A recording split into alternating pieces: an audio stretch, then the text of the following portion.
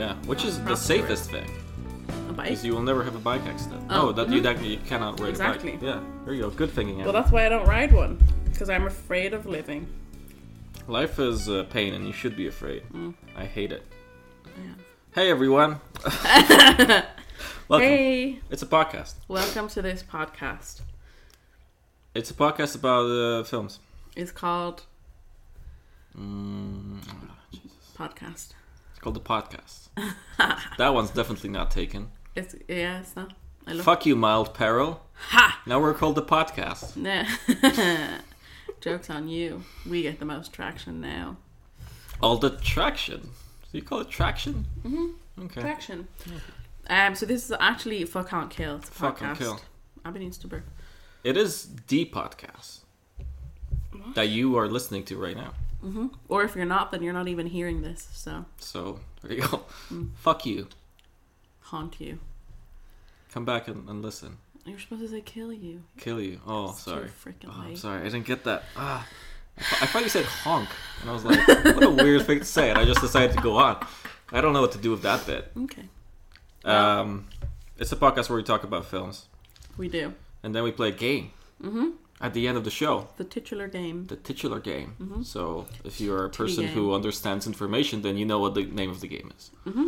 Because it's the name of the show. If you receive information well, Then you might be you can translate still it. with us. If you're not, then you might want to try to find a different podcast. Or get back to school. I'm kidding, you can stay. Well, We'll explain everything to you. You don't worry idiot. about it. You fool. We watch this film so you don't have to. You don't have to watch the film. You don't have to watch any of the films that we watch. And you just listen to us explaining them and inserting semen jokes in between the plot points. Mm-hmm. Which is what everybody wants from a podcast. That's what we sent out some feedback forms, and everyone said my favorite parts, the semen parts. The semen parts are everybody's favorite parts. Mm-hmm. Especially our parents. Mm-hmm.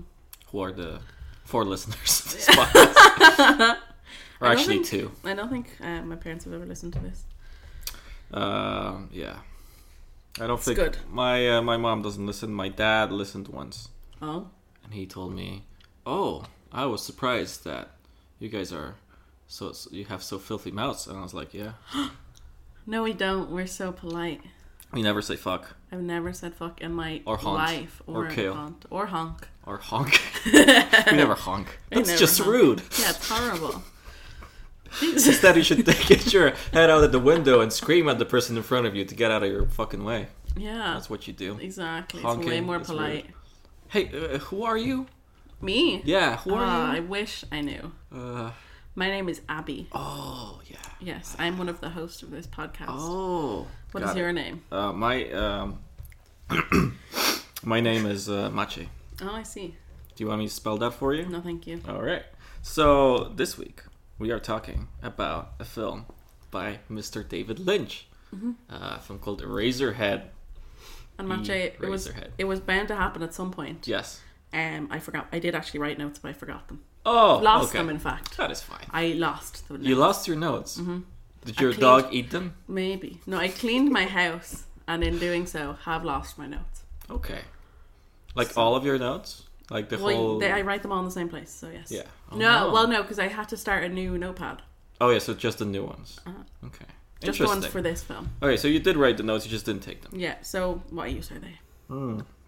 So what do we do now? What can we do about your notes? How are we going to know what happens in this film? You're going to tell us. Well, okay. I mean, I remember what happened Do you remember? vaguely. Do you understand what happened? I don't want to. Yeah, that's okay. I have the plot here in Wikipedia, and it takes literally 4 paragraphs to explain what happens in this film because Nothing. 1, it's not very long. 2, it's not very plot heavy. No. Although it does have a plot. 3, not very good. That's a big opinion. Not a good opinion, but Hey, all opinions are good opinions. we have some kids playing outside our studio. We should really contact the landlord about Yeah, this. we should contact security Can't believe we're paying all this money, for the studio. and now we have kids fucking screaming in the background. Despicable. It's really disrespectful. I really, we're putting so much money into this thing, and this is what we have. I don't know. This is what we get. Well, I guess we have to battle through it. Mm-hmm. I suppose so. So, Abby, you did not enjoy the film Razorhead? No, I didn't. Why? Why? It wasn't scary. It was not. No, it wasn't scary. Okay. Wasn't entertaining. Wasn't making any sense. Wasn't nice to look at. I didn't like really anything about it. Okay. This is your first Lynch, right? Yes. You've watched like an episode of Twin Peaks. I think we talked about it on the podcast. Yes. Wasn't pulled in. You were not pulled in. But I find it hard to believe that you didn't know what to expect from this. What do you mean? Like, you knew who David Lynch is, right? Yes. And you knew kind of... No, I didn't know this was his thing. Okay. What did you think David Lynch's thing was? I don't know. I kind of always confuse him with the guy who's in Talking Heads. David Byrne? He's a musician. They're both called David, and they're both tall white men. It's anybody's guess which one's which. Okay, but I'm not talking about how they look like. I'm just talking about like the stuff they make. What? How did you confuse? I don't know. David Byrne with David Lynch. Like, one of them makes films, and the other makes music. Well, that's the difference. That's I the thought main maybe difference. it was all the one person. Okay. All right. I'm just like, because David Lynch is one of those guys that has the reputation in the film world. Even if you're not that into film, I always people knew he know. had a reputation, but I didn't know this was the specific kind of thing he did. Okay. But didn't he do Mulholland Drive? Yes. Is that also weird? Fuck yeah. I thought that was like a rom-com. Okay. You thought Mulholland Drive was a rom-com? Yeah. I don't Are read you doing a bit, or are you No, serious? I really... No, I really did. You thought Mulholland Drive was a rom-com? Yeah, something like that. I thought it was like an 80s romance movie of some sort. Well, Because okay. I consider it in my brain, I'm like, Mulholland Drive, The Breakfast Club, Pretty in Pink. Because it was made in the 80s, that is wasn't amazing. I think it's early 90s, but let me check it? It just sounds like the kind of movie that would be a romance film. Oh my god, I really just want to stop this podcast now and make you watch Mulholland Drive. It's 2001, it's not even the 90s. I'm sorry. Mulholland Drive, it's 2001. Not even the 90s. I was wrong about this. Neo-noir mystery film. But that's not even, like, calling it a neo-noir is only maybe 1/4 of what that film is. And that is, not enough of an explanation. Like, you can call, what's the name of that fucking film with Spacey and with LA in the title? What's the name of that? LA Confidential? That's like a neo-noir. Or Memento is a neo-noir. You love talking about Memento. Well, I don't know. I just thought of it when I was high on drugs, and now it's in my head. Oh my god. On the fucking, what you call it? The plane drug. You're despicable taking drugs all the time. What's the name of that thing? Vicodin? Crack. I don't know. Crack. Yeah, sorry. I was on high on crack cocaine, and I couldn't stop talking about Memento. So now it's stuck in my head. But see, because like everybody I talk to, or like at least in Poland or stuff like that, Lynch was always the weird guy. He was the weird guy that kind of for some reason snuck into the mainstream with stuff like Twin Peaks and this Mulholland Drive. He tricked everyone. I don't know if he tricked anybody. He's a trickster. It felt just like everybody kind of adjusted to his kind of weirdness and accepted it. I didn't. You did not. But he kind of, like, even if you're not that into films, I felt like people knew that, oh, Lynch, he makes those weird fucking films. Those fucking weird, surreal things. Parker's friend made him watch Mulholland Drive a while ago. Yeah. And he also wasn't into it. Mm-hmm. So that's good. Mulholland Drive is one of my favorite films of all time. Eraserhead. And I think the first film that actually scared me. The first film that kind of freaked me out. But it's not scary. See, I disagree. I mean, Mulholland Drive is very different than Eraserhead. But it has the same sort of stuff that I find scary for sure. So what do you find scary? I find it... So we're about 12 or 13 episodes in, and we're establishing now what one another finds scary. We talk about it constantly. We talk about what we think is scary a lot. We have a conversation about this at some point. Ooh, that was scary. See? Do you agree? Yes. That was very scary. The child is running. He's doing this to the trees. He's threatening the trees. Oh no, he's gonna beat up the tree. He's like that kid and let Someone the right one in. Greta Thunberg. Thunberg? I don't know. Anyway. I did, like, when I started watching Lynch, which was at the beginning of my real filmmaking adventure or whatever, film watching adventure, when I was like in junior high school and I was 14, 15, I started watching all this stuff that was like more, that I thought was more artistic and more like, what film was about. So I was watching like Fincher and Boyle and Lynch. And Lynch was one of my big films. Yeah, kind of. Good films, often. Very good films, but the films. But the kind of film that you're like, yeah, I love these films. I'm a dickhead. Yeah, I'm the films saying this so that you respect me. Exactly, yeah, the kind of films that if you're a dickhead, you brag about seeing and loving them so much. I did that enough in film school. You did that in film school? Like during my degree, I had enough of I like this film because people will respect me if I say I like this film. What did you like because of that? Huh? Like you didn't do it, you say, but you had enough of it. No, in college, I would have probably played up liking a film more so than I maybe did. Whereas now I'm like, or the opposite, being like, I didn't like that when I did. Okay. Whereas now I'm like, who cares? Okay, well, that's fair. I didn't like it. Fuck you. Yeah, which is fair. And but I did like most of those films. There were some that I didn't like that everybody kind of was on. But and David was the first guy who kind of freaked me out, I think, with Mulholland Drive. And I remember seeing Mulholland Drive for the first time. And my sister was sleepwalking, and she knocked on my door, and I was watching Mulholland Drive. I was freaked the fuck out. Oh, no. I was so scared. Mulholland Drive is even less of a horror film than Eraserhead. It certainly has a lot more noir elements, a lot more like apparent comedy. Like it literally turns into slapstick at some point. Drive? 100%. And it's got the whole like surreal thing going on as well, with stuff that doesn't make sense, I guess. I don't know. You can say it doesn't make sense. I think it does. But yeah, it's not regular plot-based movie stuff.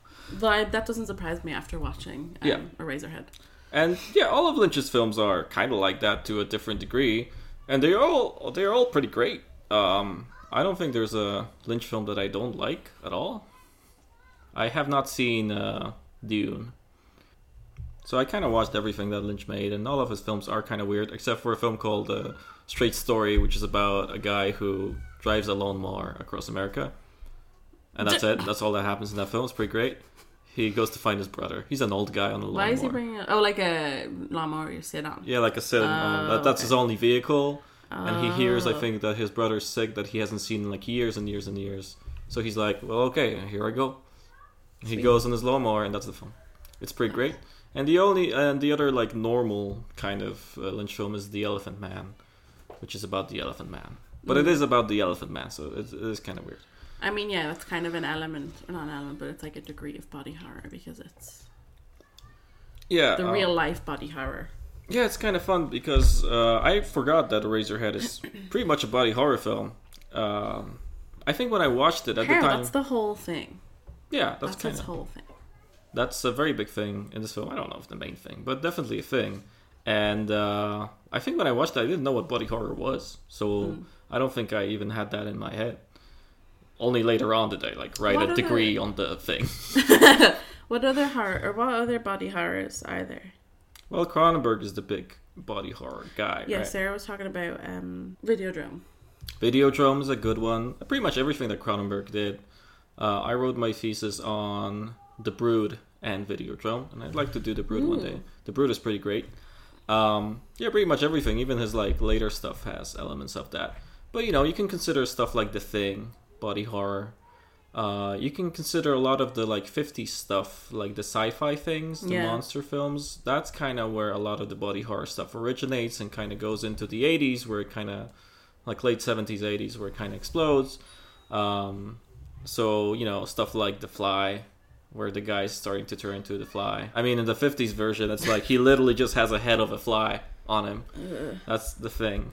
Where's the other one with, what's his name? Jeff Goldblum. That's a David Cronenberg film as well. Yeah, that's I haven't actually seen that. It's amazing. We should do it. But that one is more kind of, I've seen the pictures of it, and it's very much more so that's the more the body horror that we know now and that we associate with stuff like that.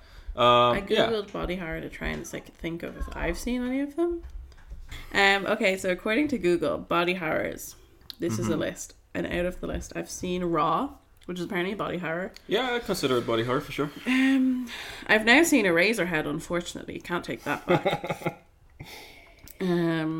I've seen Akira. Oh, I haven't seen Akira. I'd love to see that. It's yeah, it's something. It's definitely body horror. That's for sure. I've seen Invasion of the Body Snatchers, but like I can't really The remember original it. one or the 70s one? I think the original one. Yeah, that's one of the first one. That's like the 50s film. That's the real body horror because it's really weird. Even the 50s version, the old version, I think still has that thing. because about it was when it was the communism one, which is the 50s. Yeah. I mean, they're both kind of the communism. Well, yeah, but like it was the one that was actually. Did it have Jeff Goldblum in it? It was in black and white. That's the 50s version. Yeah, Black Swan. I've seen that. Ugh. Not a body horror film, and a film that's massively It is body overrated. horror. That's the kind of body horror that's the kind of thing that would get me. The whole where she peels her nail off. Yeah. That's a fly thing. And where things grow out of her back. Don't like that. Also a Kronos. fly I haven't thing. seen Kronos, but You gave it to me. I gave it to you. Yeah. I was like, I own it, but I didn't. I gave it to you.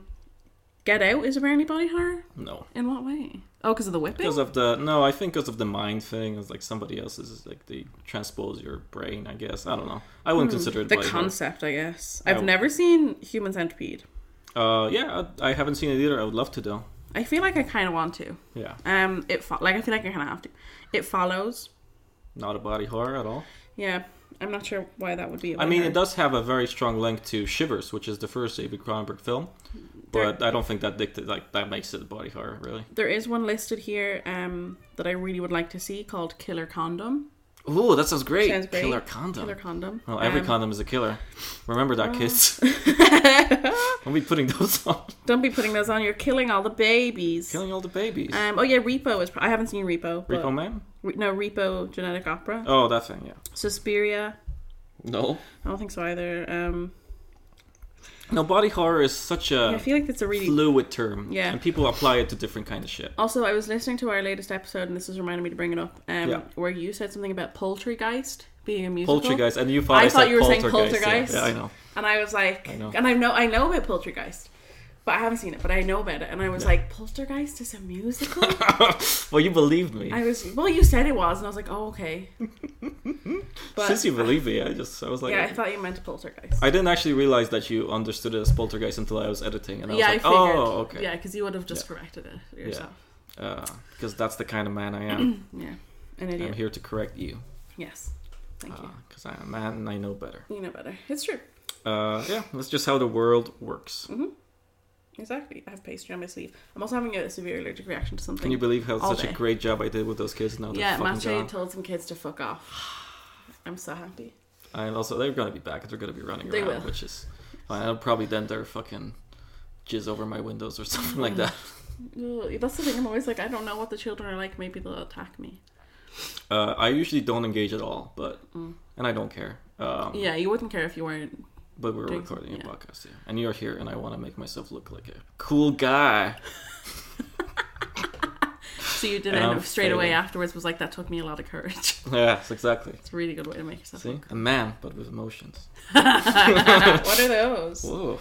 What a combination. Yeah. The world hasn't seen that yet. What a concept. Okay, we've been recording for 40 minutes. The film is called Eraserhead.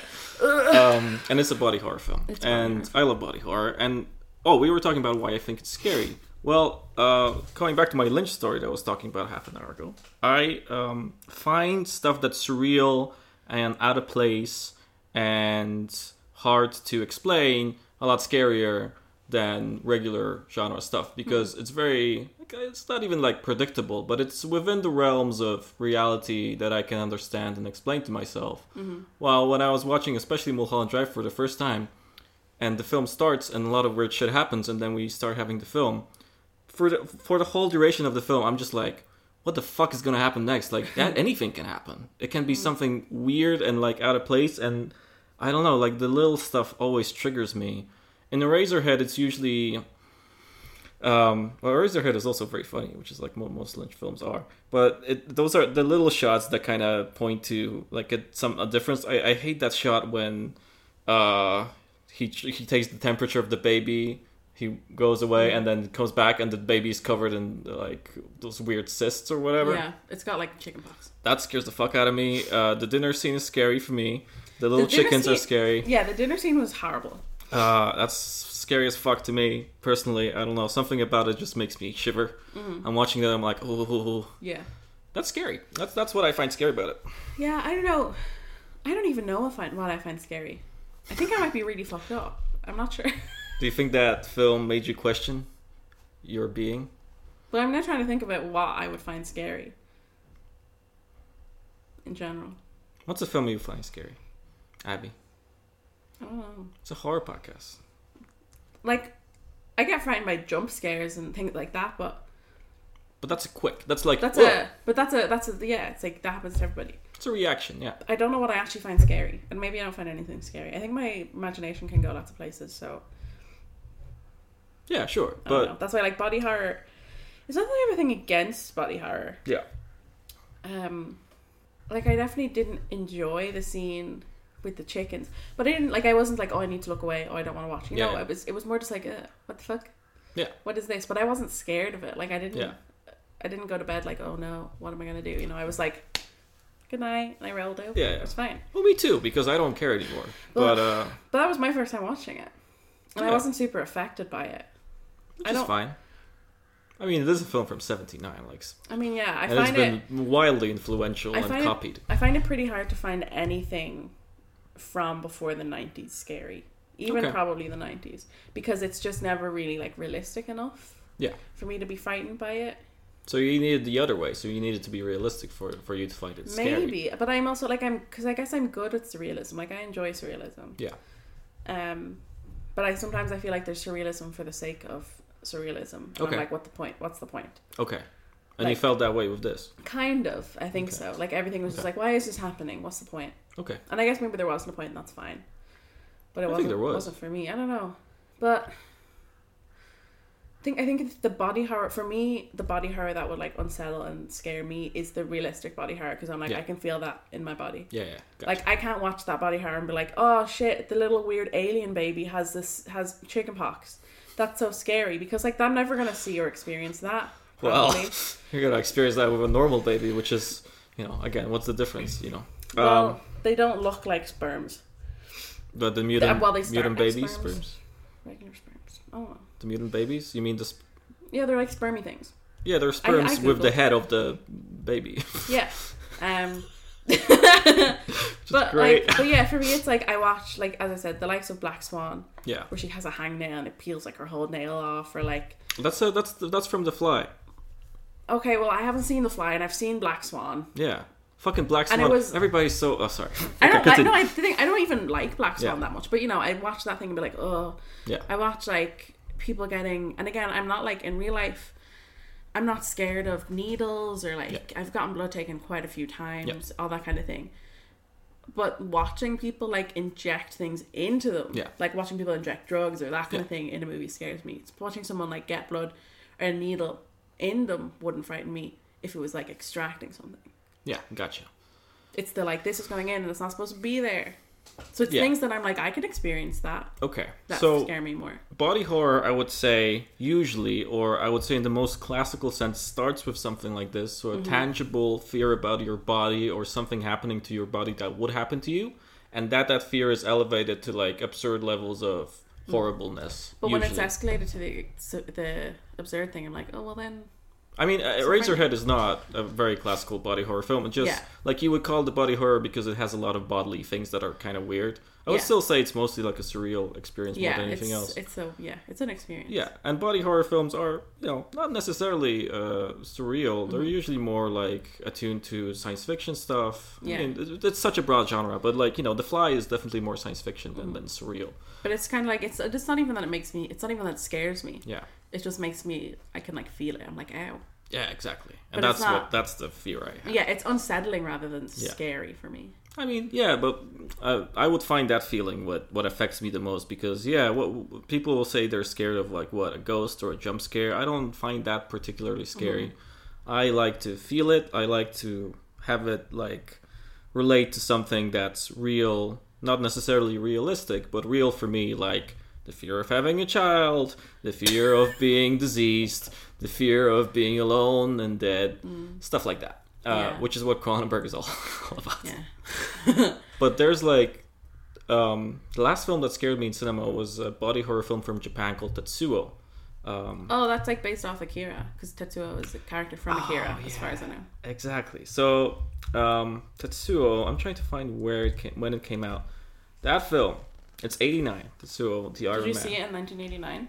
No, I saw it later, when I was alive, when I was already born, because then I was not yet born. So I saw it on a cult film festival at a screening. I went with a girl I liked, and I was like, she was also like on the festival. We were volunteering. We're like, let's go see this film. Cool. We'll hang out together. And halfway through the screening, I was like, maybe I need to leave. Tetsuo is about a guy who turns into a robot. That's the film. I think he turns into like a metal thing. Okay. And he doesn't turn into like a metal thing that's very like small. He turns into a massive metal thing. Ooh. There's no reason to it. It's just what happens in the film. It just gradually becomes more and more cyber for some reason. I don't even remember. It's so upsetting to me. There's so many like instances of his body just deforming into weird metal things. It is disgusting and scary. Is it like the Santa Claus? I've never seen Is the Santa Claus a body horror? Yes. Whoa, Santa I'm sure Claus it is is. a body I've horror. never seen it. Never seen Santa Claus. It's where Tim Allen just gradually morphs into Santa.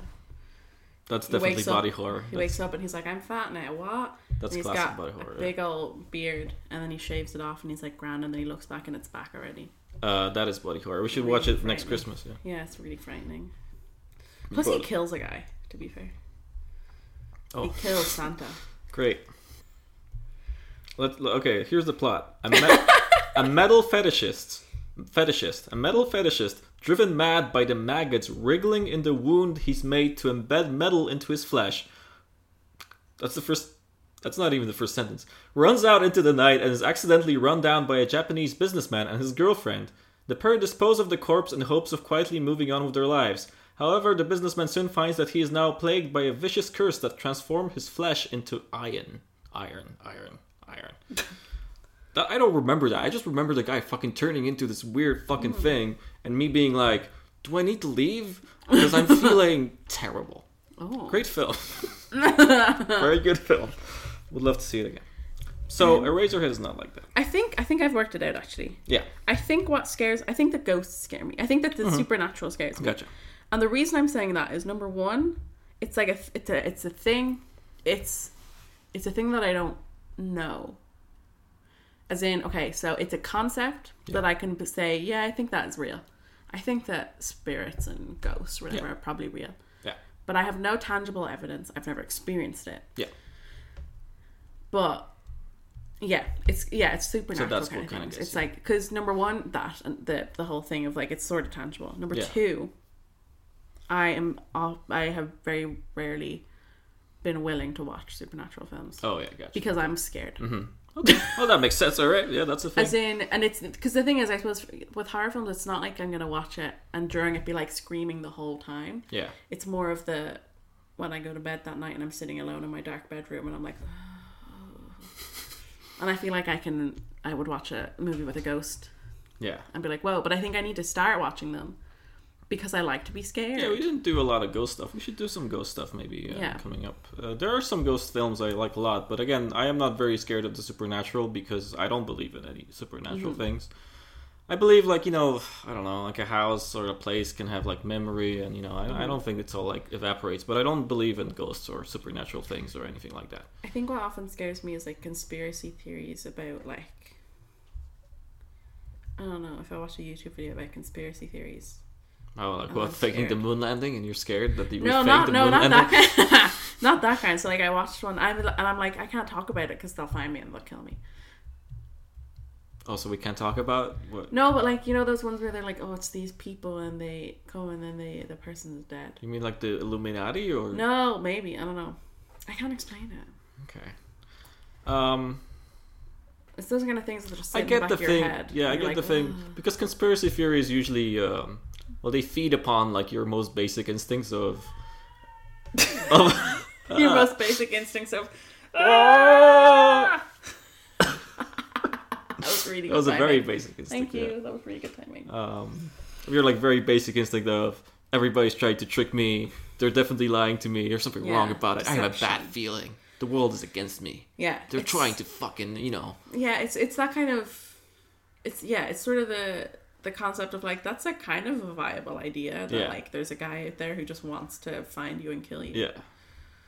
I don't know. I think that I've got a lot of problems. Well, we all do. Psychologically, so. We all have problems, and that's what horror films are about and for. And I think they're helpful, but, horror films are about the things that we're scared of and the things that are not well with us, maybe. And that's why I like them. Because I like to embrace that. Yeah, that's the thing. I like being scared. Yeah. But I suppose because I've watched so few, like, supernatural films, that I'm scared to be actually scared. Okay, well, that's all right. We'll think of something. I'll do it. No, but next week. I want to. Yeah, we'll think of something. All right, let's talk about Razorhead. Nah. No, you don't have your notes, so... I don't have my notes. I remember at one point... You want some of my notes? No, thank you. I remember at one point I wrote, Mache in my notes. No, that film made you think of me? That's so sweet. Was it when you saw The Mutant Baby? No, it's just in general. I was like, Mache, what if you made me watch? Yeah. Describe the plot to the children. All right. Here's the first... go outside to the children. Oh, to the children, describe them. Yeah, I'm sure they'd love that. They did not respond to me when I told them to fuck off. They were looking at me like big eyes. Whereas you were a scary man and they were little children. Do I look scary? You're a man, and when you have a beard, and you're taller than them, so they're like, ah. Maybe the fact that I had my baseball bat in one hand maybe scared them off a little bit. Yeah, I think it could. It could have been the gun when you cocked the shotgun. That was kind of scary. Yeah, maybe I shouldn't do that next time. No. Well, anyways, the plot of... the cock instead. What? Cock? Shotgun the cock instead. Shotgun the cock instead. Instead of cock the shotgun. Shotgun the cock. Well, I'm definitely not going to do that in front of children. No. So, here's the plot of Razorhead. Okay. I'm just going to read you the first sentence of the Wikipedia plot summary. The man in the planet pulls levers in his home in space, while the head of Henry Spencer floats in the sky.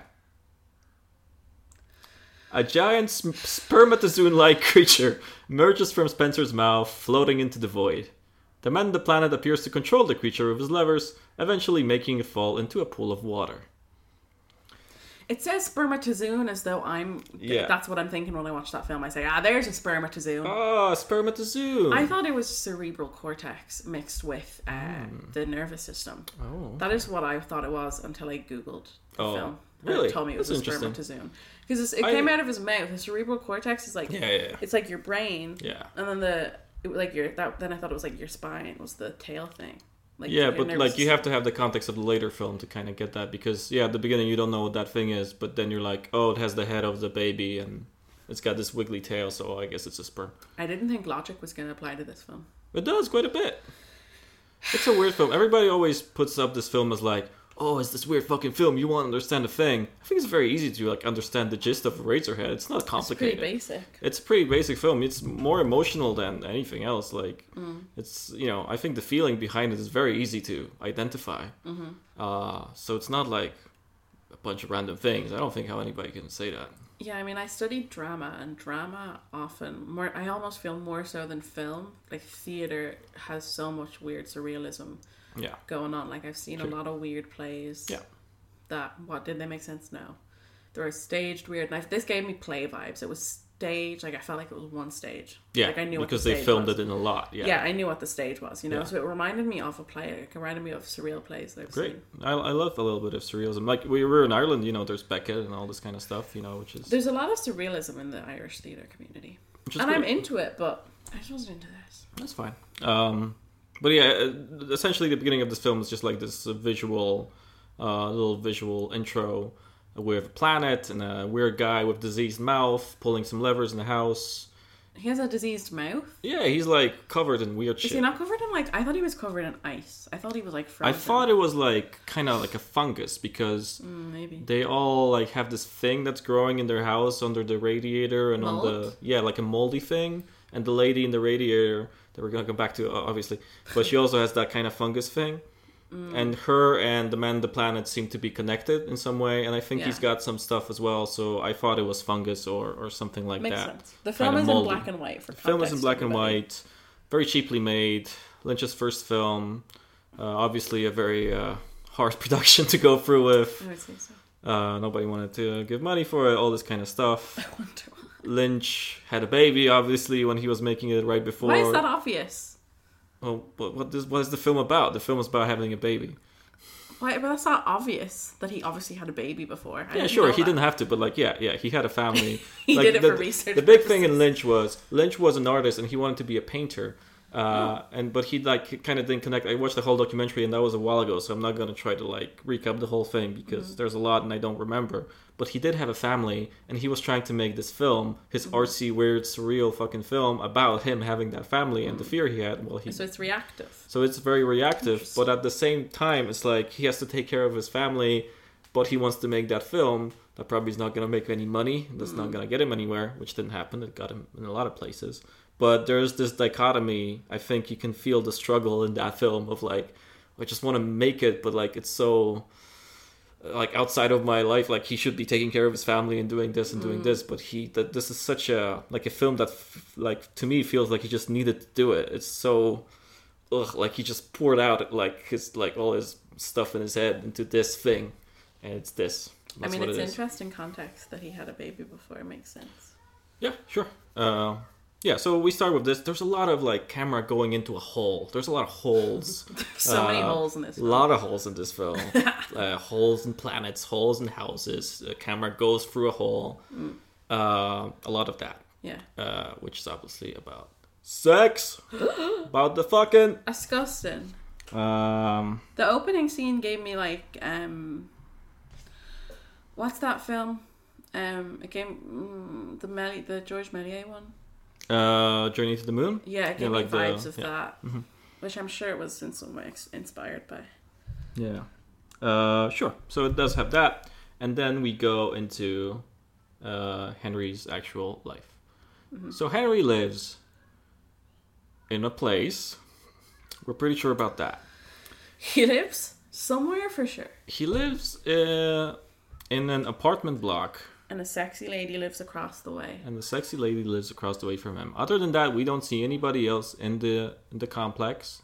Feels deserted. That sexy lady was in Orange is the New Black. Oh, interesting. Mm-hmm. Very cool. I'm glad that she's still around. She played an old inmate. Oh, nice. Mm-hmm. Good for her. Yeah. Very happy for her. So, yeah, it seems to be deserted. We don't see other people, on Henry's way, because he kind of wanders around this industrial landscape, I would call it. It looks like a factory or different parts of a factory, which I guess is his world. He walks around it. There's nobody around him. Nobody there. There are sounds of dogs and shit in the background. But other than that, he seems to be alone. And the apartment complex, we see the lady that lives next door to him. But other than that, nobody else there. Mm-hmm. There is mail, though, for a lot of people. So I guess it is presumed that there are people living there? I guess so. Maybe they've all been gotten by the mold. Yeah. But it's got this feeling, I don't know, it's got a very specific feeling once you see Henry. And there's quite a bit of him just kind of walking around to set the tone of the place. Yeah. And it feels scary. It's very isolated. It's very... Yeah, I really didn't know where the film was going to go. Yeah. The kind of introductory part is long. It is. It takes a while. There's no information really provided. It's not there's a lot of information later. There's a lot of information, yeah, exactly. But there's you're kind of where is this going? Yeah. And where it's going is that he goes home and the lady next door tells him, hey, your girlfriend, Mary, called. She wants you to come over to dinner to her place. Mm. And he's like, which implies that he doesn't want to go. Yeah, because he had looked at a picture of her. He's got a torn picture of her in his... pocket. No, it's not in his pocket. He has it stored somewhere. But anyways, it's torn in half. It was interesting when we first introduced to her is that he has the ripped picture, the torn picture. And the first time we see her in real person-y thing, she's like poking her head out a window, and the window has a curtain on it, and you can just see her the top of her, and it basically looks like a torn picture. It's interesting. Yeah, it's pretty cool. But yeah, anyways, that's that bit. That's good. So the establishment it's a pretty normal situation. He's about to go to have dinner with his girlfriend's parents, which is scary. It's a scary thing you have to do in your life. It is. Sometimes more than once, you know. I like that whole thing of most horror films begin with like a very normal, like minute thing that you would do, and kind of escalates into something crazy. This even doesn't escalate that much. Like the dinner is just... The dinner is not normal. What do you mean? That's just what happens. And you go have dinner with people you didn't know before. Yeah, true. Okay, so he goes there. He goes to Mary's house. Mary didn't talk to him for a while. So, there's a little bit of awkwardness between them. He doesn't know how to behave. But he does go in and, to kind of have dinner with everybody and stuff like that. The dialogue is very John Waters-like. It's nice. It's very dry. It's very read off the page. Are you not going to talk about when she has a seizure? Well, that's in a while. No, that happens before the dinner. Yeah, but I'm talking about like the dialogue. They're already talking like before that. So the dialogue gave me like John Waters vibes, and just how everybody's like playing it very straight, but also very dry, very non-emotional, which is a thing with Lynch that he does a lot. And then Mulholland Drive is a very specific case where he tells every actor for like most of the film to act like they're fucking in a 50s commercial. Which is an artistic decision for sure. Yeah. Which is, I'm sure, why a lot of people have problems with Mulholland Drive, because it is very weird. But that's kind of the same thing here. It's like, it's not supposed to be very realistic, and nobody's trying to do that, so they don't really interact as human beings. One thing I've just remembered is that Henry's appearance is really interesting. So he's got mad hair. He's got David Lynch hair. Is that David Lynch hair? Yeah. I see. He's got mad hair. Yeah. And he also is wearing a pocket protector. Is he? Yeah. What's a pocket protector is a thing nerds traditionally, like, I've never seen one in real life, but it seemed to be a thing in America. Like, you'd always in, like, Saved by the Bell and stuff, the nerds had pocket protectors. So in their shirt pocket, they would have that. And then in the pocket protector, you'd put your pens, so it was that the ink didn't. Oh yeah. I know what you mean. Yeah, but he does have one. Yeah. His appearance reminded me of Marit from Spring Awakening, the musical, and I wonder if it was in any way inspired by, like, as in if the musical was inspired by his appearance. Weirdly, Eraserhead had a really big impact on stuff, and I saw like music videos that are referring to it, and generally like that kind of look, especially the hair, is something that kind of I think resonated in culture. A lot of Lynch stuff kind of did, I guess Twin Peaks the most because it was such a mainstream success, which is so weird as well.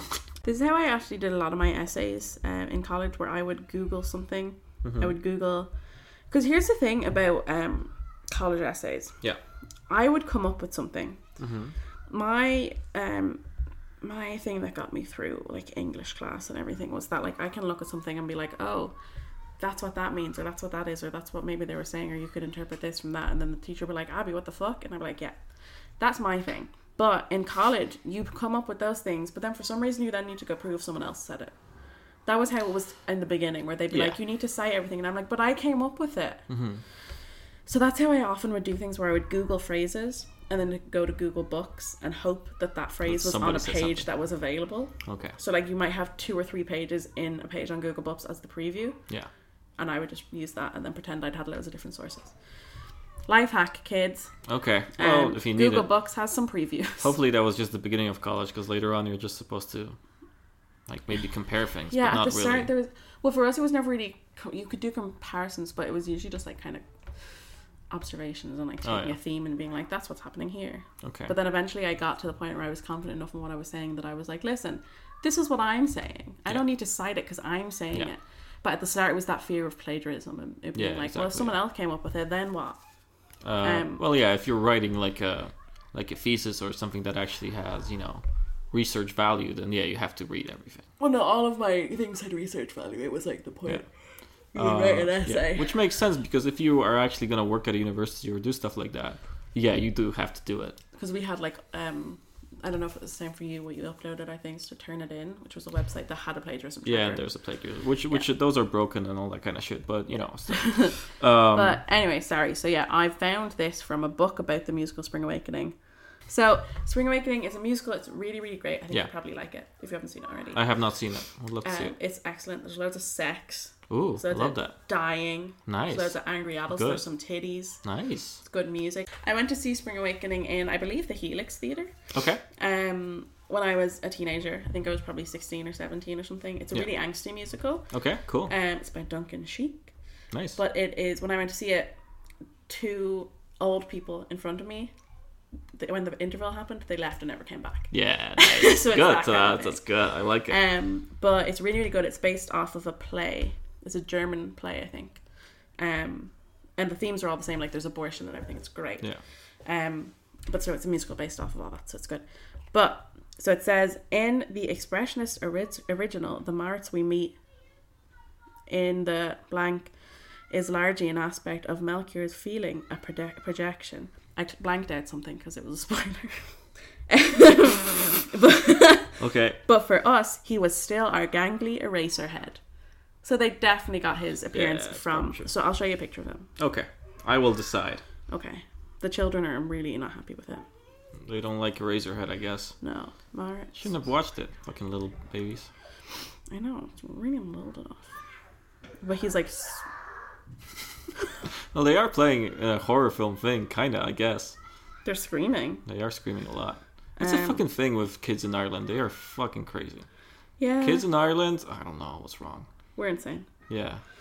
It's such a thing, though. It's such a big thing everywhere. Screaming? No, kids that are fucking misbehaving. In Poland, it's not a big deal. Like, kids are not running around like that in Poland. Really? It's not a thing. No. Why? Because they're busy working. Yeah, exactly. You have to, who else is going to work in the factory? 6, get in the factory, bitch. That's how it goes, very different, yeah. So yeah, this is how they style his hair all the time. This was the original boy. I'm trying to find a good picture. I think I found one.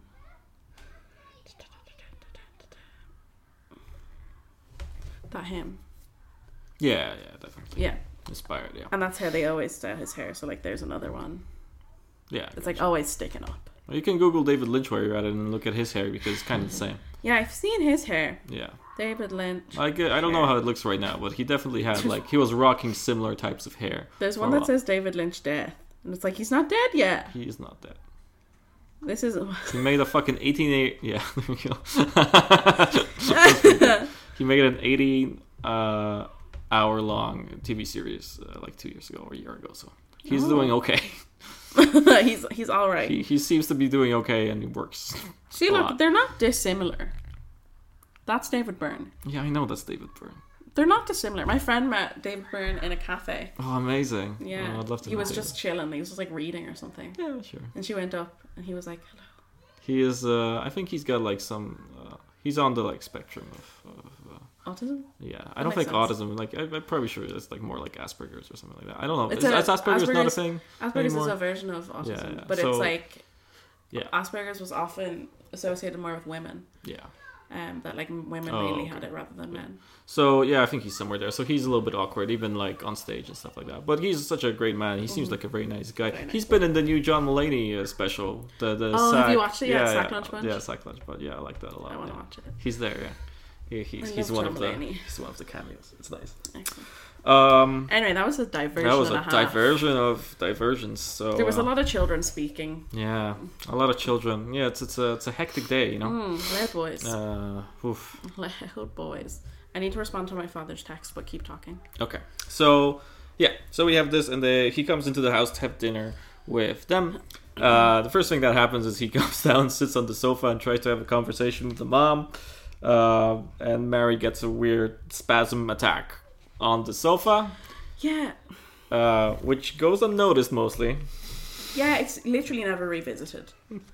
Pretty much. She has like a seizure. She has pretty much a seizure. She is a very nervous lady. Mm-hmm. She's a very nervous lady for reasons that we don't know yet, but she is freaked the fuck out.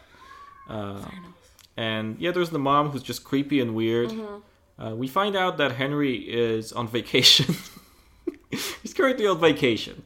But he works at the yes, he's on vacation, but he works in the factory and he's a printer. That's his job. He has a normal job at a place in this world with no people in it. And he's on vacation right now. I don't know why. It does not explain why he's on vacation. And then the dad comes in and is like, "Hey, we're gonna have some nice small chickens." And everyone's like, "Okay, cool, small chicken, not a big deal." Cool. Well, they're like some stuff. Man-made chickens. Yes. But that's fine.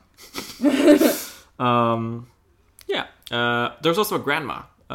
Grandma sits in the kitchen on the chair. Uncertain if she's alive or not.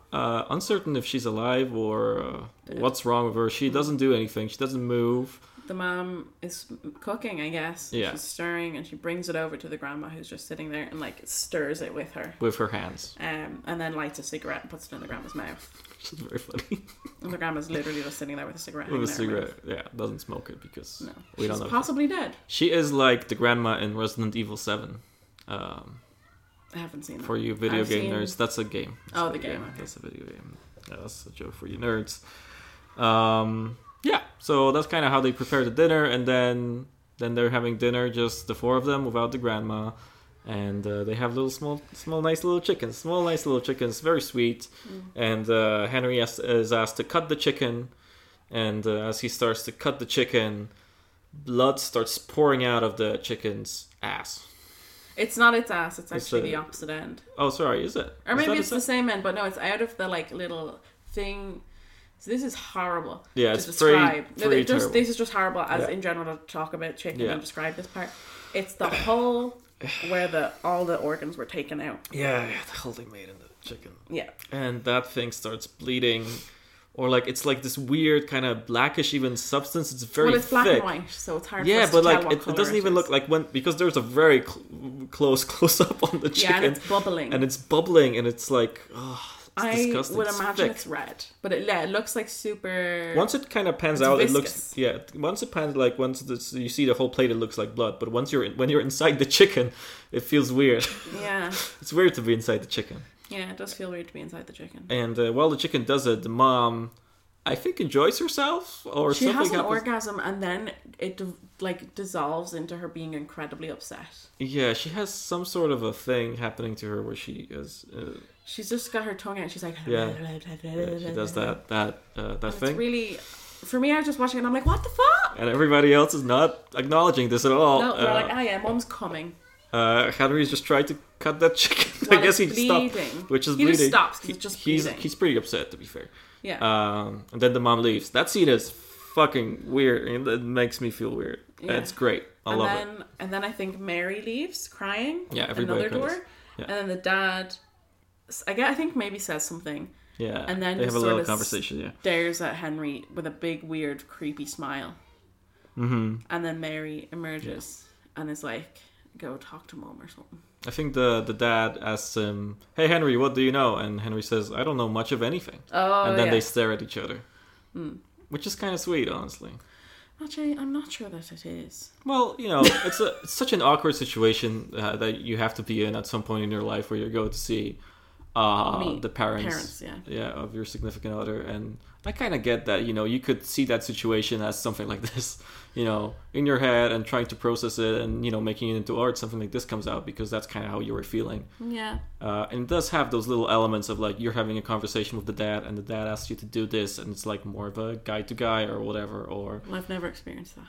Yeah, but like it's stuff like that. Imagine. Like little stuff that kind of goes into this bigger surreal experience that makes it more tangible. I never had a dinner that was this bad, but I did have a very bad dinner with parents of my girlfriend. Oh no! Where the dad did not talk to me. Oh no! Jesus, why? I think. Well, I was like 15. I think he was just like refusing to acknowledge me as a boyfriend. Good. Probably. but it was very awkward. Oh, that is awkward. Very weird. Ooh. I didn't get along that well with her mom. I mean, we were okay, but not like very well. But with the dad, it was just like. I wonder why you're not still together. Many reasons. Let's not get into that. I mean, if you want to, but that was years ago, and long time ago. 10 years ago as well, actually. 11 nearly. Yeah. That's insane. We're so old. We are quite old. Yeah. Ugh. She was great though. I hope she's okay. I think she's engaged. She might get married. She was. She liked Jesus. She was a Jesus lady. That's why they didn't like you. They could see the sin. Nah. They could see the sin. They were nice. They weren't like crazy. Religious scared people. she's They gonna were just listen. into it. No, I don't think so. I don't think she's gonna listen. You're backtracking. So that was my personal life. So they have a little talk with the dad. The mom comes back, and I think she just kind of takes him away for a conversation 1-to-1. That conversation is the one where she tells him, "Listen, Mary has a baby, and you're gonna get married with her and take care of the baby." And then she suckies on his neck. She suckies on his neck. That's great. Because she wants a little bit more of that chicken fun. Ugh, She wants true. to go back to that, She also asks him continuously whether he had sex with her daughter. Yeah, that's the first thing. She's yeah, like, "Did yeah. you have intercourse with my daughter?" And he doesn't want to talk about it. And he's like, "Ugh." Yeah. And it's really unclear if he did, Mm-hmm. to be honest. And then Mary comes in Yeah. and is like, "Hey, yeah."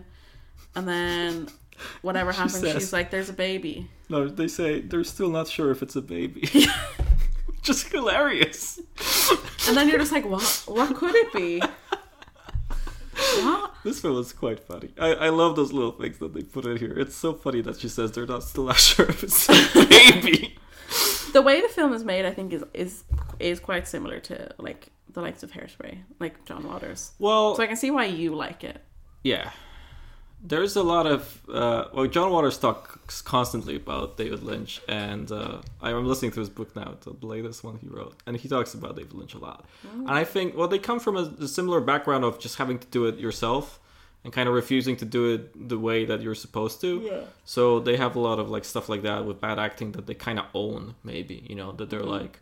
I'm gonna turn it into something that's good and fits the film rather than try to battle it and make those people like emote and be like these amazing actors. So they kind of take it in and do it their own way. So yeah, I think that kind of is similar in that way. It definitely is very much an auteur film. Oh yeah. It's definitely one guy's vision of how this is supposed to work and how it's supposed to look like, and everything is made exactly like how he. Well, I guess budget constraints, but other than that, like this is his thing. So yeah, but it's funny, and I guess it's funny in that kind of John Waters weird way. Yeah, where you're like, oh. And it's a written joke. Yeah. Which is also a very Waters thing of just like, the jokes are so good. Like Waters says, like, the jokes are supposed to be so good that they can just be played straight. Like, I don't want a comedy actor to try and make it funny. It's just supposed to be funny by itself. Yeah. Works. Which works. Yeah. Oh yeah, and he starts bleeding from his nose. Oh yeah, he gets a nosebleed. Then we cut to the do baby. you think he had an erection? Do you think that's why he had a nosebleed? That's a thing. Oh sure, yeah. Every time I have an erection, I have a nosebleed. Your nose just starts bleeding. Just because I started thinking about having an erection, Yeah. that made me have an erection. Yeah. That's how it works. That's how it works. Look at this. You say you don't know what I said. You don't know what I said. What could I say? What could I have said? You're gonna wonder, audience, listener. I hope the editor deletes this whole episode. You never know. It might happen. You never know.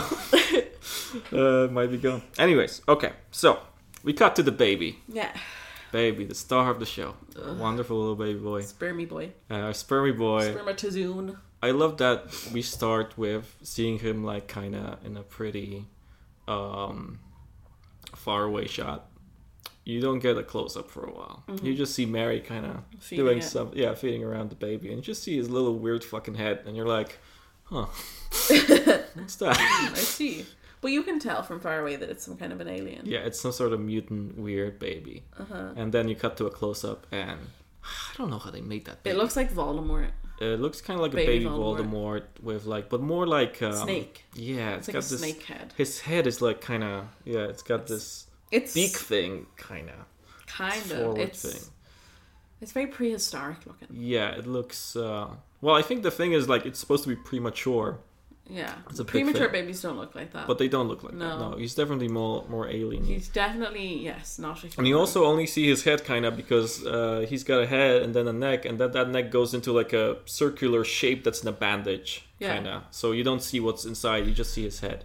My favorite thing was looking at the baby on the table and just knowing that there is a human underneath puppeteering it.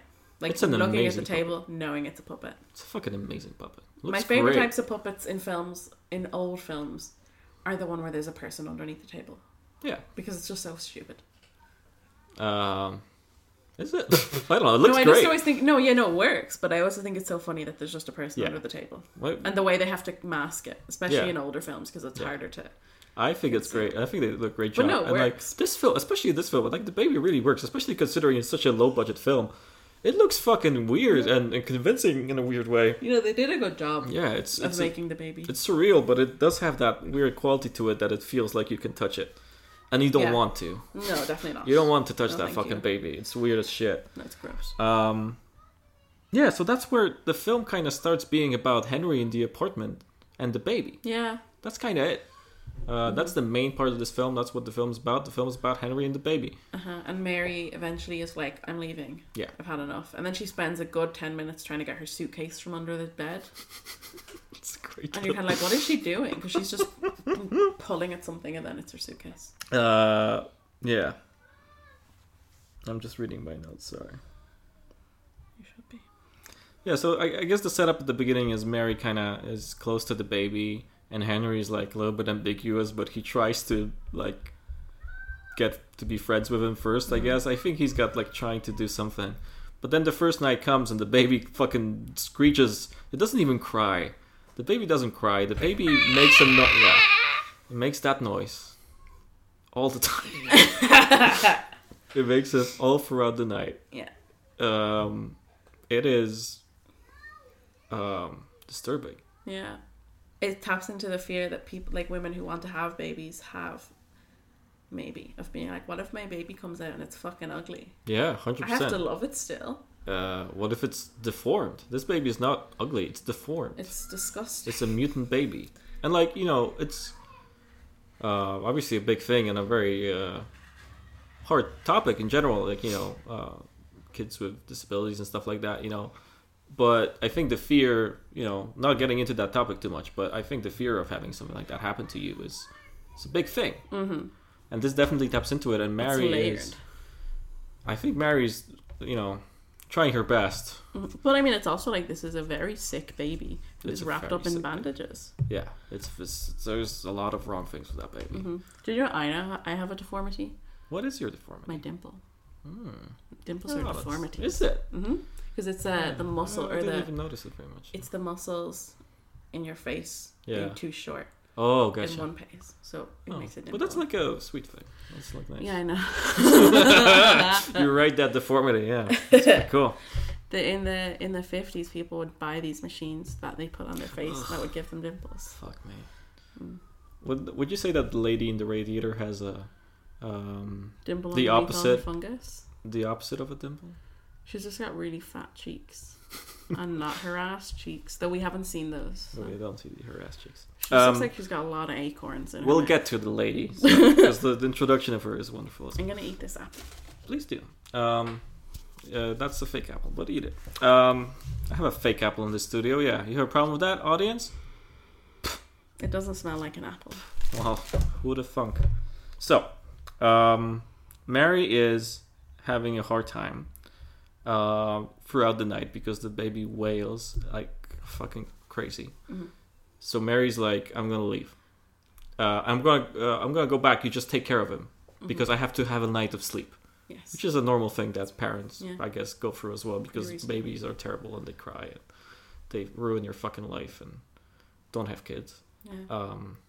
It's the wonderful shot where she takes off the suitcase from under the bed, and for a while you're like, what the fuck is she doing? Because she's got this weird face and it's like... Then the bed's just moving.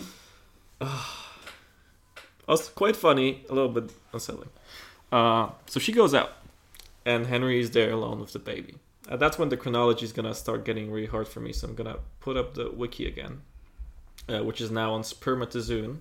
I'm gonna go back to Eraserhead. Yeah, I had that deep dive where I had to go. It said the spermatozoon-like creature, and I'm like, well, what the fuck's a spermatozoon? Am I supposed to know what that is? It's just a sperm, right? All right. I guess so. It's I guess we just call them sperms, but they're actually called spermatozoons apparently. Yeah. Spermatozoon kind of sounds like a theme park. Everybody's Take a ride favorite. down the fallopian tubes.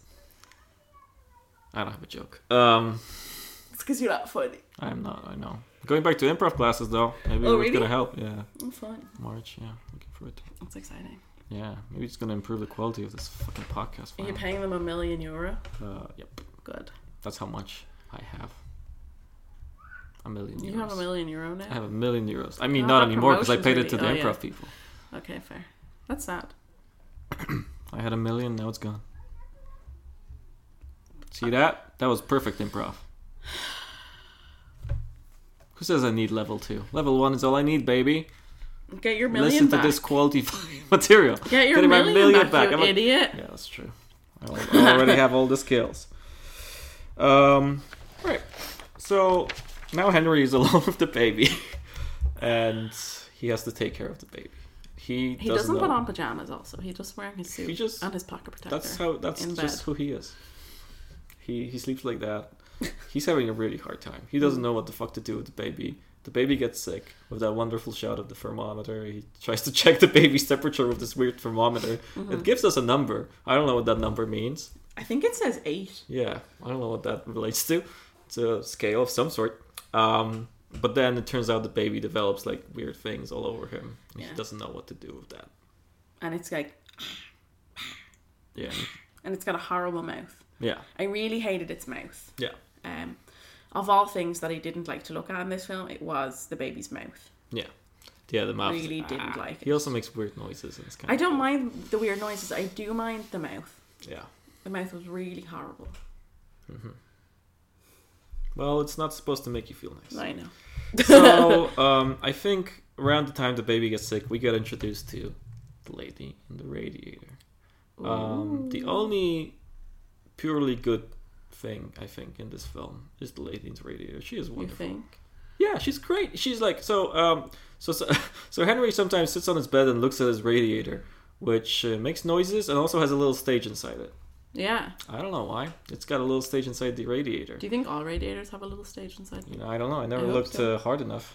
It's So, not it's not there's no holes in your radiator. Maybe down the top. but inside the radiator on the stage lives the lady in the radiator. That's her name. She is a 50s kind of styled star singer. And- Vaudeville. Yeah, Probably. yeah. She has that kind of thing. And she's got those big cheeks that we talked about, or the fungus or whatever that's growing on her face, or whatever that is. And she smiles a lot, and when we meet her for the first time, she does a little dance.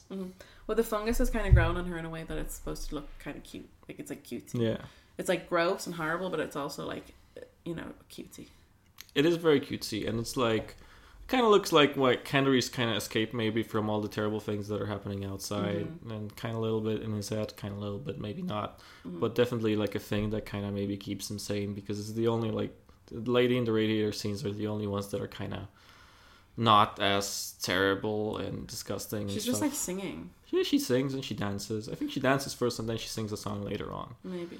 But she's got that. She's all white and kind of has that like nice vibe to her. She's got beehive sort of hair. She's very like innocent kind of style, nice, sweet thing, and she's very very cool. I like the lady in the radiator. She smiles a lot.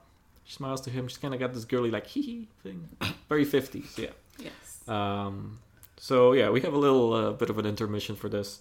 I'm gonna go back a little bit and say, because I have it in my notes now, that when Mary's still in the apartment, they're sleeping together. She rubs her eye in a very disgusting way. Yeah, that was a weird thing. I knew you wouldn't like that because you hate eye rubbing. Yeah, you shouldn't rub your eyes, everybody, really, because that fucked me up.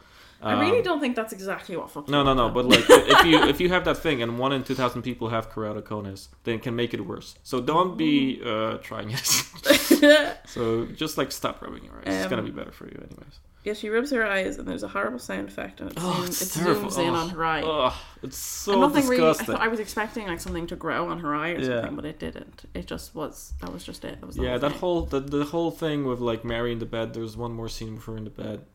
It's very Cronenberg. Like it's very bodily. Like close. You're close to a body that is diseased, or there's something wrong going on with it.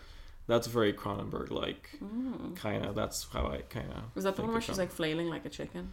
I think that happens later, and then she kind of has those sperm things coming out of her, or whatever. Yeah. That's after she's come back. Later, yeah. At this point, time kind of stops making sense. Henry is like, he doesn't know what day it is. After he sees the lady in the radiator, I think we have the whole thing with the lady from next door who comes over to his place. And she's like, I locked myself out of my apartment. Can I sleep here? And he's like, oh, I don't know. My girlfriend might be coming back. But like, he doesn't know what time it is or when or whether she's coming back. Is it the next day? Is it the next day? Is it the previous day? What day is it? We don't know. Who knows? Nobody knows what day it is. But anyways, Henry fucks the lady from the next door because he's having a stressful time. Yeah, and in like a bath of milk. Yeah, they go to the bed, and then the bed turns into a bath thing that they submerge themselves into. I wasn't really sure what was going on at this stage. Yeah, but the lady next door, before they submerge themselves into it, she has a little look at the baby, because when she first comes in, Henry tries to like cover the baby's mouth so that it doesn't make the weird sounds that he makes. He just puts the hand over the baby, the mutant baby, but she does notice it right before they start the sex. And she's like, but she does it anyway. Yeah. Cool. Good on her. When you're getting your bit, you're getting your bit. Yeah. Yeah, then Lady in the Radiator sings a song. I just saw in your notes, it says in capital letters, she rubs her eye. Disgusting. That is correct. That's why I came back to it.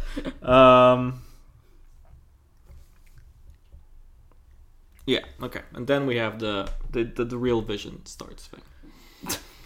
Because he has sex with the lady next door. There's no time and space anymore, kind of. We go back to the lady in the radiator, and she sings a song. And then after she sings the song, Henry comes up to I don't know, greet her or whatever. But suddenly he is inside he's somehow gotten into the radiator. In the radiator. He comes up to her, and she turns for a little while into the man from the planet. Which seems to indicate to me that they might be like, you know, two spectrums of the same thing, or like the kind of the force above or whatever. There's always somebody controlling everything in a Lynch film. Going on. There's always like a force above, you know. It can be like the homeless guy in Mulholland Drive, or the guy without the name in Lost Highway. Like all those kinds of characters that seem to be kind of above the action of the film and kind of are like a little bit controlling, like they know more. But you don't know what they know. You know the same as the character inside the thing. You just know they know more. Exactly. So the lady in the radiator, man, the planet are kind of like that sort of character. So they kind of turn into each other. And then we have this weirdo fucking thing where a thing goes on the stage, which is like a tree? What is it? Is this before or after she stands on the sperms? Oh, she does that during the. It's like one of her dance. first performances. Yeah, that's the first dance. She stands on some sperms and kind of kills them. They fall from the ground. She stands on them with glee. But like in a playful manner. It's like, I'm gonna kill that little sperm. I'm gonna kill that little baby. Yeah. Alien baby. But that's what Henry wants. He doesn't want the baby. He wants the baby to be dead. Fair. That's his big thing, and that's absolutely fair. He didn't sign up for it. He didn't know what's going on. Mary didn't want the baby either. I'm not convinced that they had sex to make that baby, because she's just puking them out. So. I think they're just coming out of her inexplicably. Possibly. You think that she's framing him? No, I think she just doesn't know what's going on either. Yeah, I don't think either of them are very much similar to Spring Awakening, where they don't even really understand what sex is and what the consequences of sex are. Yeah. There you go. Well, they definitely, you know, it's not a. I mean, the film is kind of sexual, but not in a. More in the biological kind of disgusting way of how sperm and stuff works, and like Yeah, there's it's a lot very of sperm. sexual Yeah, film. it's very sexual It's and not that. sexy. It's just sexual. Yeah, it's just sexual. But then after Lady in the Radiator sings a song, Yeah, weird tree go on stage. a weird tree goes on the stage. The tree is bleeding. Yeah, it Tree starts is to bleed. There's a weird thing going on with the tree. But anyways, Henry's head falls off. Long story I was short. trying to find a way to explain this in a way that's very maybe, but like at the end of the day, what happens is Henry's head falls off in a very weird manner. Yeah. It is kind of out of nowhere, just like I said it now, and it is kind of upsetting and weird. But it makes a lot of sense because his head falls off and the baby's head appears in his place, Yeah. which is like an image I remember very well from seeing it for the first time, and I remember that freaking me out.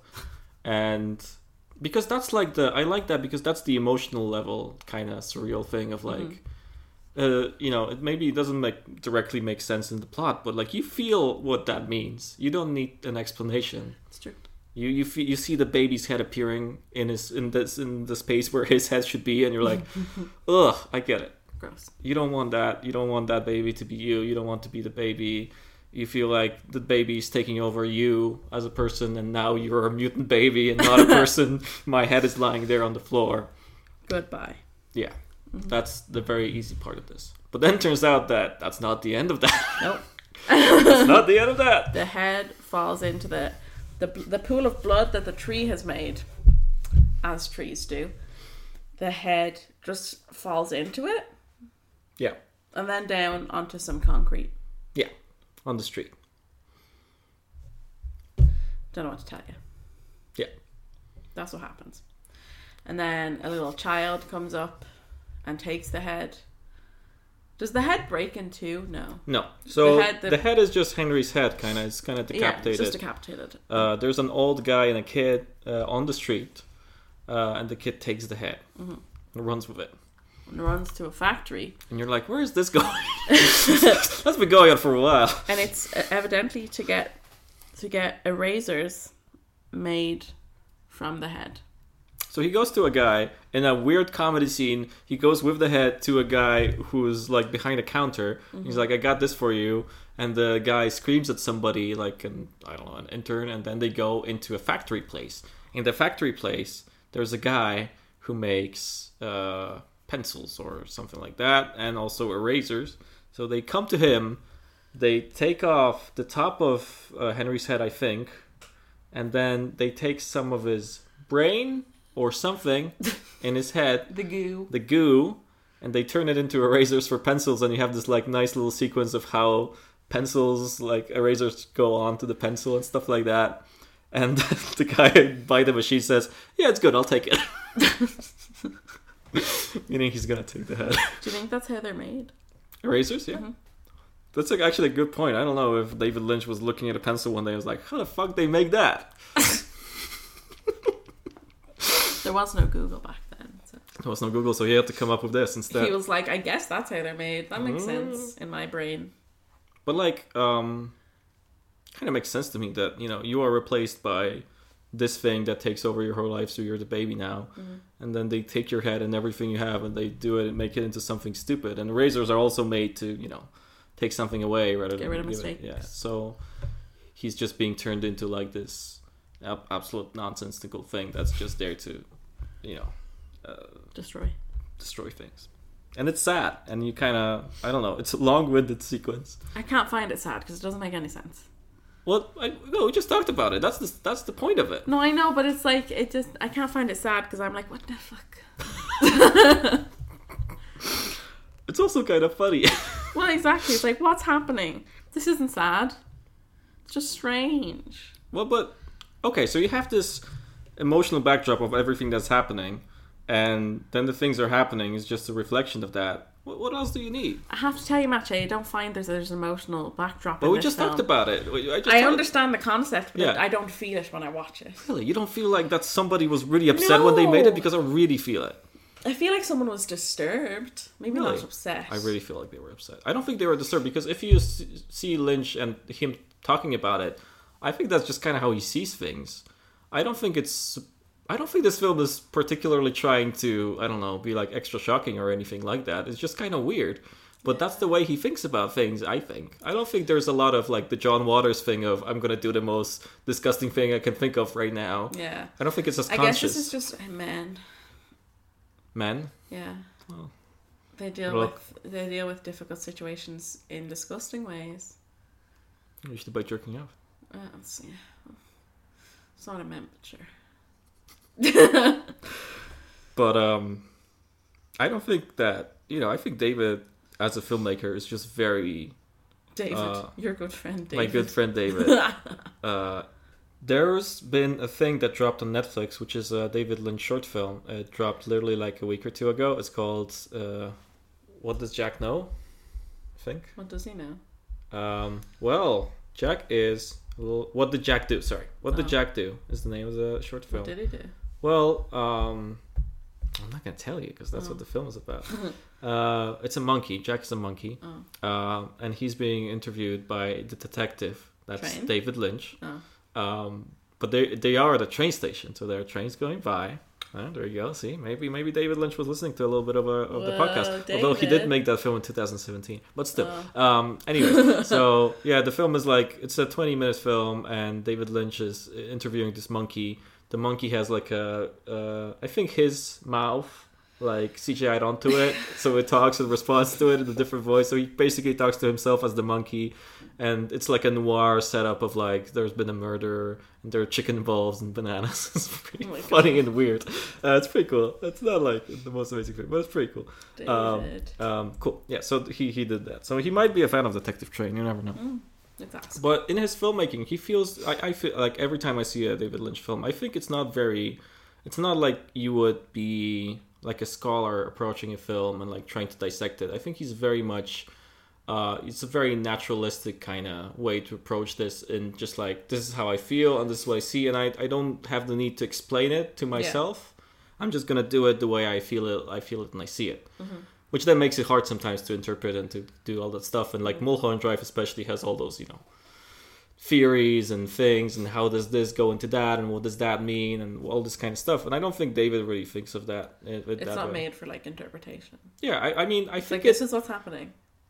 Yeah, and it doesn't mean that the film doesn't make sense or the film is stupid or something like that. It just means that it's, It's a weird thing where it's like, I don't even think I watch it and think it doesn't make sense. Yeah.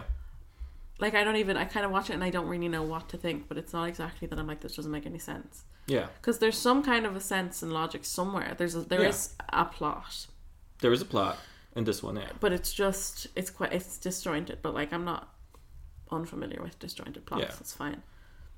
And I don't know, it's hard to, you kind of watch it and you don't really know what to think, less so what's going on. You know what's going on. Yeah. But you're like, why? I think, well, I don't know, like, the world has its own rules, and I think it sticks by them. Like, it's not, like, completely random. I think it establishes what kind of world that is and what kind of stuff happens there and sticks to it.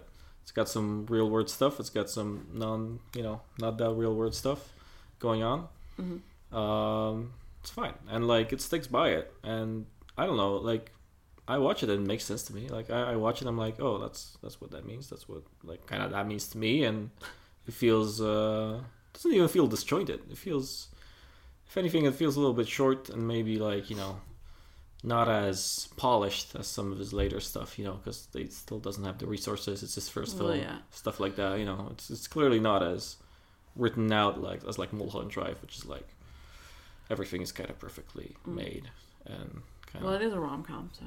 Well, yeah, obviously it's just easier to write, and easier to get budgeting.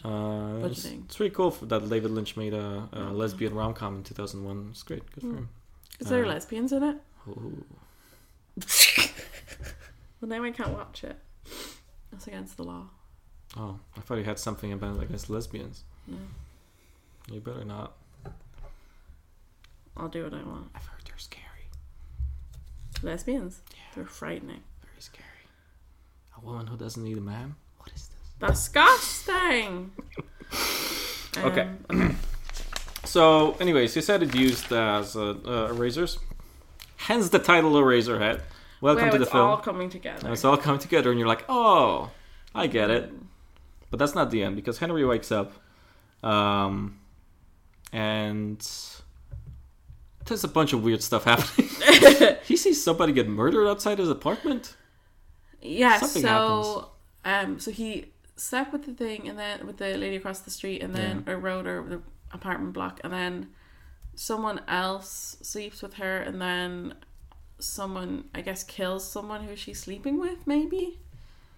Is it Henry kills them? Like, I don't know. I don't think so. Someone gets murdered out his apartment anyway. Yeah. And then there's Mary is back in the bed at some point. Yes. And she's going around like a chicken. She's like moving around under the bed, and the covers are over her, and her arms look like chicken wings. Yeah. Like the pointy wings. And that was strange. That was a little bit strange, yeah. And then she starts puking out spermatozoons. Yeah. Which are like going against the wall and like exploding on the wall, right? They're kind of just immediately exploding. It's pretty disgusting. And then the baby, I think she leaves. She must leave again. Or she's just not there at the next shot. Yeah, and then Henry is like, I'm gonna cut the baby bandages open. Yeah, Henry is like, I think I had enough. He's like, what's going on under these bandages anyway? And he opens them, and it just is all the baby's organs. Yeah, they're all his organs within like the bandage, so they kind of like open up along with the bandage. It opens like a book. It opens like a book. It's quite disturbing. I don't know. It's weird. Yeah, it's strange. It's very strange. And I quite like the film. Yes. And then he takes the scissors and murders the baby. Yeah, it just like cuts one of his organs. And it just kind of oozes. It oozes. It's disgusting. That is also very Cronenberg-like. And I was like, wow, I was very surprised that I didn't remember this. Because I did not remember him killing the baby and all the like bloody stuff happening. Oh, weird. Which is weird because it's so... Yeah, it also looks quite disgusting. The baby starts to kind of turn into expanding foam. Yeah, it that like starts carpenters foaming. use to fill up walls. And it just like... Well, you let us know at least. Yeah. It just kind of fills up. Yeah. With the room fills up with like expanding foam. Yeah. So then there's a shot where the baby has a giant head and it just peeks around the room. Yeah. And that's quite funny. That's quite funny, yeah. That head is pretty funny. Yeah. That's honestly, you don't know it yet, but that's the ending sequence of the film. Yeah. The film is ending because the child is dead. Yeah, and then we come back to kind of like the planet stuff. I think we see the man on the planet again. His levers like kind of break down. His machine is kind of breaking down, and I think it just ends with Henry approaching the lady in the radiator, and they're kind of together, and everything turns white. That's it. That's the film. That's the film, which I think is a good ending. Yeah, I mean it's good because it ends. No, I think it's a good ending because like it seems to be like Henry finds some sort of peace, even though it's like probably for murder of a child. Yeah, deserved. Well, you know, I guess there are different ways you can approach this film and be like, yeah, maybe the child is not an actual child, and maybe the child is more of a, you know, the things that are wrong with him, or you know, stuff like that. Maybe the part of him that he doesn't like very much. You know, there are different probably ways. Babiness. Ways you can approach that in different ways, you know. Yeah. Cool. Mache. That's me. That's me, I'm dying to hear your answer to this. Eraserhead. Yeah. Fuck can't kill. Great. Thank you for asking. You're welcome. Well, my fuck is easy. It's an easy film to get the fuck. I am fucking the lady in the radiator. I see. Like her a lot. Like her style. She's not like the sexual object of this film, but you know, I prefer to have sex with somebody who's, you know, well put together and seems to kind of enjoy life. Not really like hard time. Yeah, exactly. It's kind of nice. I'm gonna fuck her. Okay. I say she'd probably give me a smile. That's nice. Yeah. So fucking lady in the radiator. I'm gonna haunt the man in Planet. Okay. Because you know he's got all the control. I just want him to have some perspective, you know. He pulls those levers, makes all those kids appear. How's it feel? Yeah, how's it feel? What if we gave you a mutant baby, you little fucking guy? What would you do? What'd you do? Would you murder him as well? Huh? Ever think of that? Planet Man? Beat him up. Yes. And I'm gonna kill the mom. Okay. Interesting. Because she's scary. The mom's always the scariest. That's fair. Your girlfriend's mom is scary. So I'm gonna murder her. Okay. Hey, Abby. Excellent. Yes? You know that film Eraserhead that you love? Unfortunately. Your favorite film? Yeah. My favorite film Eraserhead? It's so good. Fuck Hong Kill. So, I think the only option I can go for fuck is just to fuck David Lynch. Sure, I would love that. Like, I'm into it. He's very attractive. I like that. So I'm just gonna have to fuck David Lynch because I really am not interested in having sex with any of the characters in this film. Do you think while you're fucking David Lynch, you think he might explain to you what he wanted to do with Eraserhead? I don't want him to talk. Oh. I don't want to know. If I would fuck David Lynch, and I would like to, then then I would like him to talk all the way through. Oh, well, no. Especially not. I mean, if he's gonna talk, I would rather he didn't talk about what he was trying to do with the Razorhead during sex. I don't really think that's sexy. I think if you're having sex with David Lynch, then you want that kind of stuff to happen. I don't. You don't want to have normal sex with David Lynch. It doesn't have to be normal, but it doesn't have to be him describing this movie to me because I don't want to ever think about it again. I'm gonna haunt the mother because she's a bitch. Ooh. No, she's just very not nice. She's kind of crazy. She's kind of crazy. That is correct. Yeah. She's probably the most like, I don't know. Like, I don't know if she's an evil character, but she's definitely like she's kind of evil. Yeah, kind of. Like, you can kind of get that she's not like pure evil or whatever. Cause she's not very nice to Mary. But she's not very nice to anybody. She's not very nice to Henry, which is kind of fine because she thinks that Henry got Mary pregnant. Yeah. But Mary doesn't deserve the abuse. That's true. Yeah, Mary's just a poor girl who's confused. Yeah. And then I'm gonna kill the baby. Fair. Because Henry was right. He was right. That baby needs to die. That baby is... I mean, I don't know. It's just a baby. We did miss the part where the baby laughs at Henry. The baby is laughing at Henry for... I think Henry's trying to get out of the apartment to go somewhere, but the baby keeps like bringing him back. And at some point it just laughs at him. Like a fucking asshole. Which is, I'm sure, you know, how you feel a lot of the time when you actually have a baby. And you feel like the baby is just mocking you for trying to take care of it. Jesus. It has to be terrible to have a child. I know. And we both were children. I know, yeah. Everybody, I guess you could say, was a child. Yeah. Except for David Lynch, who was born like this. Yeah. Same as it ever was, you might say. Because he was in Talking Heads. I want to cry. I don't know what to do. Well, that's not a bit that I thought we were going to have during this podcast, but I guess here we go. That's our bit.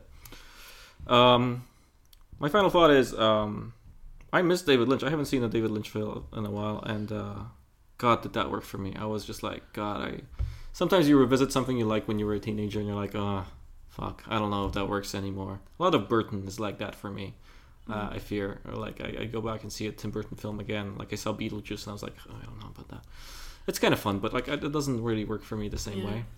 But this, I came back and I was like, oh, this is actually as good as I remember it being. I still like it very much. It still works for me. I still think it's nothing like it. I still think that David Lynch is kind of special. And you know, when I went to college, David Lynch was kind of the reputation of a guy of like, oh, he's the weird artsy guy for the masses. You know, he's like a poor man's Buñuel or something like that. You know. And I think he had that reputation for a while, maybe in like the more, you know, artsy fucking college-educated environments. Yeah, I guess that kind of makes sense because he's American and he's a white guy, so it's like, whereas Buñuel is not. Exactly. Yeah. So it's, you know. And you know, I don't want to say that Lynch is as good as Buñuel. Like, you know, he's a very special guy who kind of invented surreal cinema, so he's not really. I don't really think you can ever compare surreal cinema and say one person does it better. Yeah, it's very different, I guess, in the end. And I think David is doing his own thing. Nobody like it. I hope he keeps making films. I need to catch up on the Twin Peaks stuff and The Return especially. We support you, David. But well, Abby's not, I guess. I'll fuck you though. So yeah, okay. So next week. What are we gonna do next week?